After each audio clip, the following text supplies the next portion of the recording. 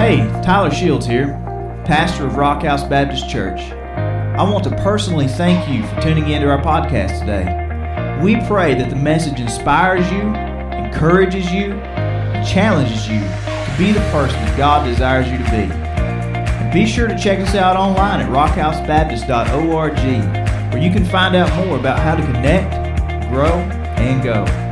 And now, today's message.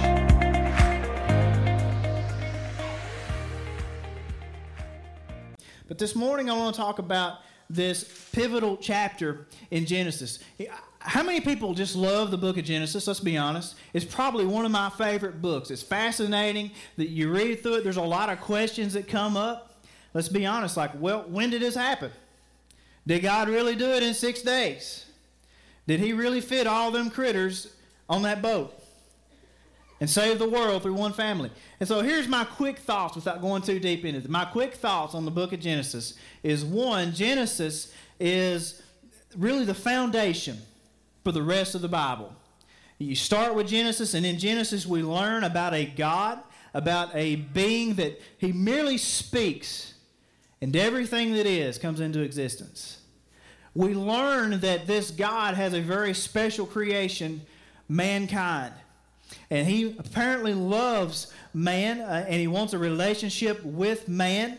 And unfortunately, very early on in the Bible, we learn, as we'll talk about this morning, that man sins against this God, breaks his heart, deserves his judgment and his punishment. But God, which becomes a theme of the Bible, in his love and in his grace, chooses to preserve humanity. And not only that, but chooses to make a way for them to be saved. As the foundation for the rest of the Bible, here's what I say about Genesis. If you have a hard time believing the miracles of Genesis, that God spoke everything into existence, that he made man and made man in his image, that he saved the world through the family of Noah, if you have a hard time believing that, you're going to have a hard time believing the rest of the Bible, to be honest with you. Because if you can't believe that, how can you believe that God became a man, was born of a virgin, lived a sinless life, made the blind to see, the deaf to hear, the lame to leap, the dumb to speak, called dead people back to life? He himself died and raised again. And I think if God can do all that, he can make the world in 6 days if that's what he wants to do. So that's my summary of the first couple chapters of Genesis. I want to focus in on Genesis chapter 3. And as I prayed about this year and what we're going to be preaching as we go through the Bible, and I prayed and thought about what I wanted you to get out of it. One, I want us to learn to study the Bible and go through it together in context. But even more important than that, I want us to learn to see Jesus no matter where we are in God's Word. I've shared with you before how you can see a picture of Christ from Genesis to Revelation. And this morning I want to show you where Jesus is right here in the middle of Genesis chapter 3. So in Genesis, we first see Jesus in creation. In the beginning, God the Father, God the Son, and God the Holy Spirit. If you turn over to John chapter 1, John gives us a little more insight. And it sounds very much like Genesis chapter 1. John says, in the beginning was the Word. And the Word was with God, and the Word was God. He's talking about Jesus, Son of God. He was with God when? In the beginning. All things were created through him, and apart from him, not one thing was created that has been created. And so very early on, God the Father, the Son, and the Holy Spirit decided they were going to make everything that there is today. That means every plant, every animal, every person is created by God. Every star and every galaxy, every molecule, right down to every single atom came out of the mind of God. And when it was all finished in Genesis, what did God say? He said, "Woo, this is very good." That's my redneck God. He said, "This is good. Very good." He was pleased with what he had done. He was satisfied with what he had made. And at that time, guess what? It was perfect. There was no problem. There was no flaw in what God had made, even in mankind. And with mankind, there was this relationship that existed between God and man at this time. And guess what? It was exactly the way God wanted it to be. Man got to live in the very presence of God and walk with God day after day in the garden and live face to face with his Creator. And then Genesis 3 comes along. And if you were to read your Bible and skip from Genesis chapter 2 to Genesis chapter 4, you'd go, what in the world happened? Genesis chapter 3 happened. It's one of the most pivotal chapters in the whole Bible. And I want you to look at that chapter this morning. Genesis 3 verse 1 is where we'll start. And the Bible says this. It says, now the serpent was the most cunning of all the wild animals that the Lord God had made. He said to the woman, did God really say, you can't eat from any tree in the garden? And the woman said to the serpent, we may eat the fruit from the trees in the garden, but about the fruit of the tree in the middle of the garden, God said, you must not eat it or touch it, or you will die. No, you will not die, the serpent said to the woman. In fact, God knows that when you eat it, your eyes will be opened, and you will be like God, knowing good and evil. From the very first part of the Bible, and it's not changed to today, is the first attack always comes against God's word.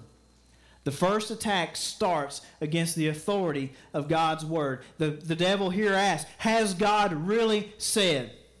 Has God really said that? And the question he asks is kind of twisted, because God didn't say they couldn't eat from any tree. He said you just can't eat from that one particular tree. And the devil tries to trick her. And then he goes on, he has the audacity to call God himself a liar. Isn't that ironic? The liar and father of lies calls God a liar. He says, no, what God says is not true. In fact, if you do this, you'll become like God. That's not what God wants. He wants you to stay the way you are. But if you eat this fruit, you'll become like him, knowing good and evil. But here's the thing. Adam and Eve already knew the difference between good and evil.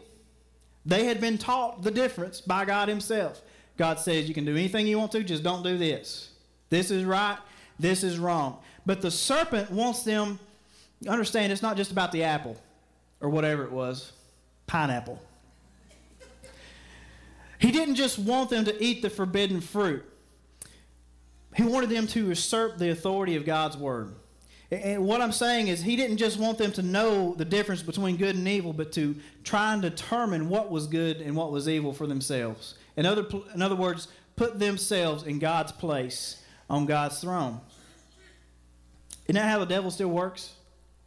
I mean, look at today. I mean, you don't have to look far. The Word of God is abundantly clear on a lot of things. And that's why I want us to really dig deep into God's Word this year, because there's a lot of people, a lot of different parts of our society and culture that say God's Word doesn't matter anymore. But it's very clear, and the devil still asks the same question, doesn't he? Well, has God really said this? Can you really trust the Bible? Isn't that outdated? Hasn't the times changed? Hasn't the culture changed? You have the right to choose what's right and what's wrong for yourself. You ever heard that? But when the authority of God's word is attacked, it leads to sinful things. Look at verse 6. It said, the woman saw that the tree was good for food and delightful to look at, and that it was desirable for obtaining wisdom. So she took some of its fruit and ate it. She also gave some to her husband who was with her. He wouldn't tell her not to do it, guys. He was with her. And he ate it. Then the eyes of both of them were opened, and they knew they were naked. So they sewed fig leaves together and made coverings for themselves. So the devil was right in one thing. He was right that when they sinned, their eyes would be open. But their eyes weren't open to anything good or anything godly. Their eyes were open to their own sinfulness, to their own shame, their own depravity. And that's the next point, is sin always causes you shame. You can try and hide it. You can try and cover it up, but eventually you're going to be ashamed of your sin. This is a really sad and pathetic situation, isn't it? I mean, they look down, they've sinned against God, and they realize they're naked and they shouldn't be. Have you ever been there? Don't answer that. But they realize they're full of sin. That they have sinned against God, the one that had just spoke them into existence. And now not only are they ashamed, but they have to face God. It's kind of like when you get in trouble as a kid. You do something you're not supposed to do, your parents catch you, and instead of just whipping you or punishing you right there, what do they say? Go to your room till I figure out what to do with you. And you're sitting up there scared to death because you know they're going to murder you. That's where Adam and Eve were at this point in time. They're scared, they're embarrassed, they're ashamed. Instead of facing the situation, they do what many of us try to do. They try to cover up their sin and their shame. They sew fig leaves together. And I've never seen anybody wearing a fig leaf outfit, but you can imagine it didn't work real good. It's kind of pitiful, really. But in the same way, we sin against God, and we try to cover it up. We tell a little lie here. We deny it. We drag other people into our mess and hurt them along the way. But eventually, we've got to face our problem instead of hiding behind our best attempts at covering it up. But here's the most amazing part. Now, this is where it gets awesome. If you fell asleep, come back. Notice God's response to man's failure. Verse 8. Then the man and his wife heard the sound of the Lord God walking in the garden at the time of the evening breeze, and they hid from the Lord God among the trees of the garden. So the Lord God called out to the man and said to him, "Where are you? Where are you?"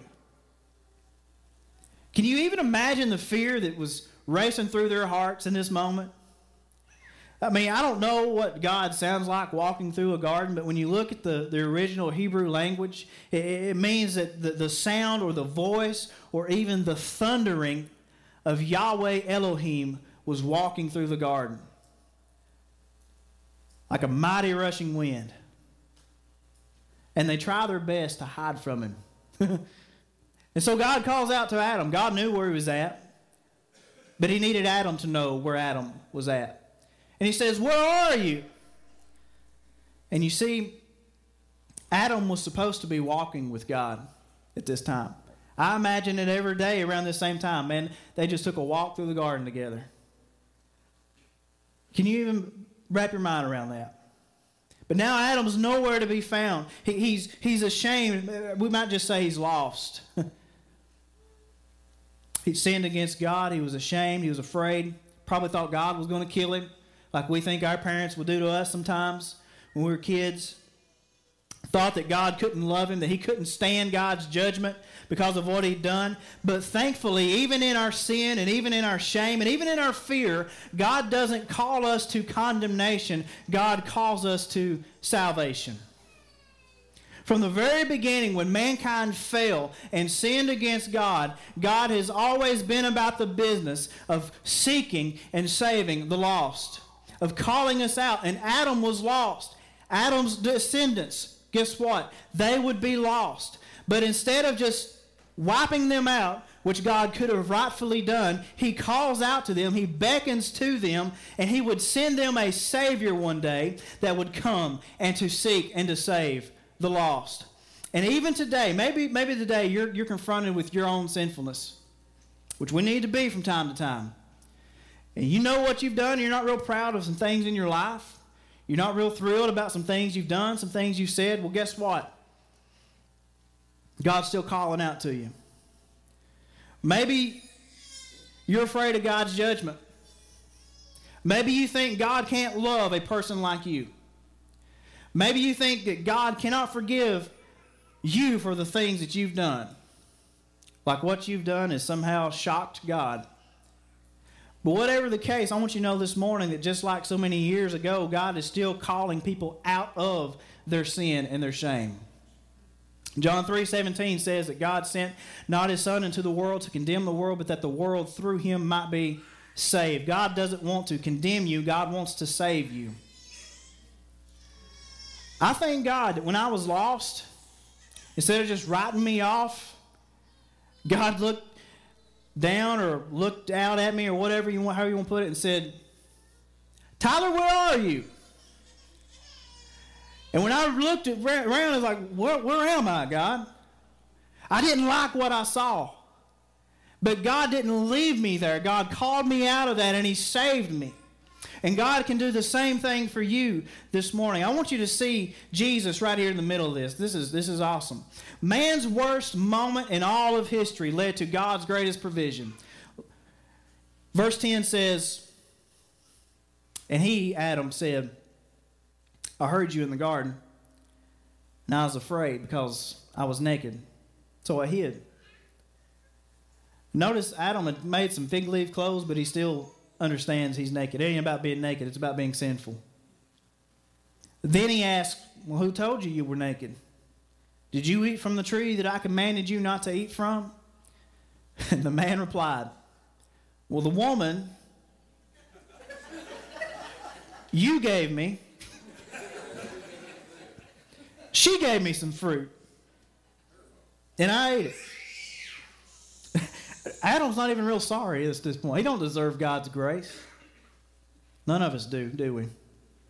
So the Lord God asked the woman, what is this you have done?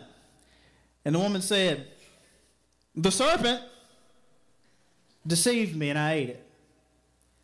So Adam blames Eve, then he blames God. Eve blames the devil, and God should have just smacked both of them right across the face. But he didn't. Look what happens.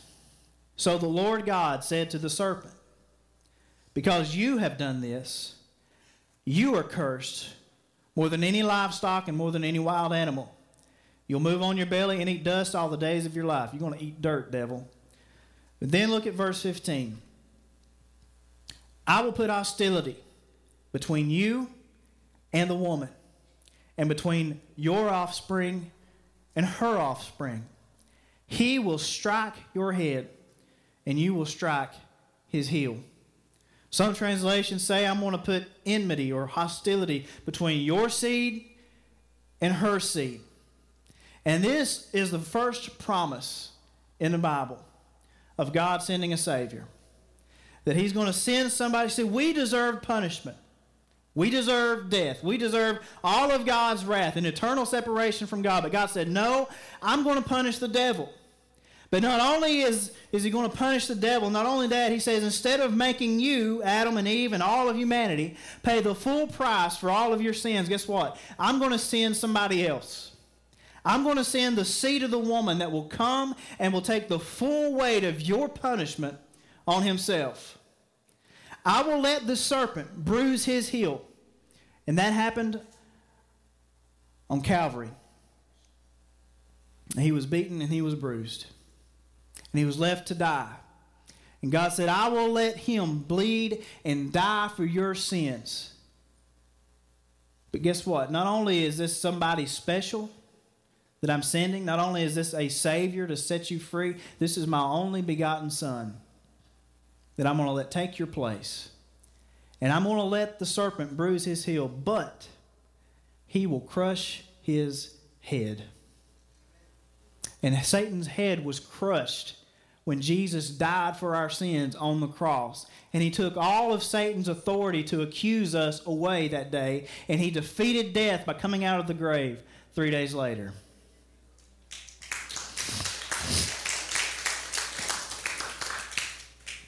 You see, that's how God works. And we learn this within the first 3 chapters of the Bible. That we sin and we deserve everything that God could throw on us. But that's not what He does. We sin, but God saves. Isn't that awesome? He sent Jesus to deal with the devil and to deal with our sin once and for all. And because of that, here's kind of the point of everything that I've said this morning. Because of that promise in Genesis 3:15, and because of what Christ did on the cross, it means when God calls out to you, when God calls out your name, just like he did Adam, means you don't have to hide in shame. It means you don't have to be afraid that God's somehow just going to smack you upside the head. He's not out to get you. He's out to save you. Because our God still seeks and saves that which was lost. And it means you can come before the throne of God's grace and you can find not condemnation and not punishment and not hatred from this impersonal God. You can find love and forgiveness and peace and eternal life because of what Christ has done for you. So this morning, my question as we close is simply, is God calling you today? Maybe you're confronted with your sin. You don't like where you're at. Maybe you've been running, you've been hiding, and God is calling you this morning, and you need to come and I'm not saying face the fire. You need to come and get saved. Be forgiven. Maybe God is calling you in 2020 for a closer walk with Him. To take your faith a little deeper. Maybe begin to serve Him in some way. However God's calling you this morning, won't you respond? Let's stand together. I want to pray for you.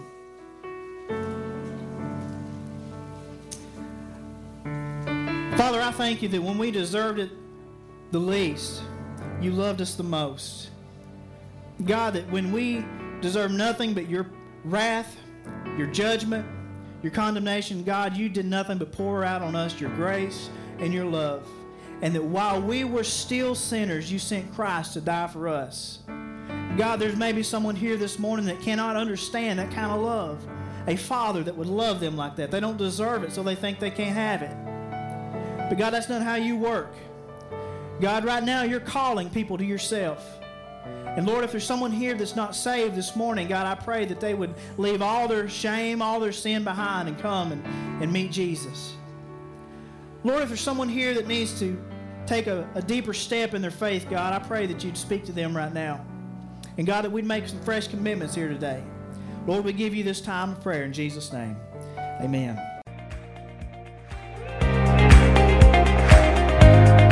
Thanks again for tuning in today. And remember, the greatest decision that you could ever make is to place your faith in Jesus Christ for salvation and begin a personal relationship with Him. Again, thanks for listening, and God bless.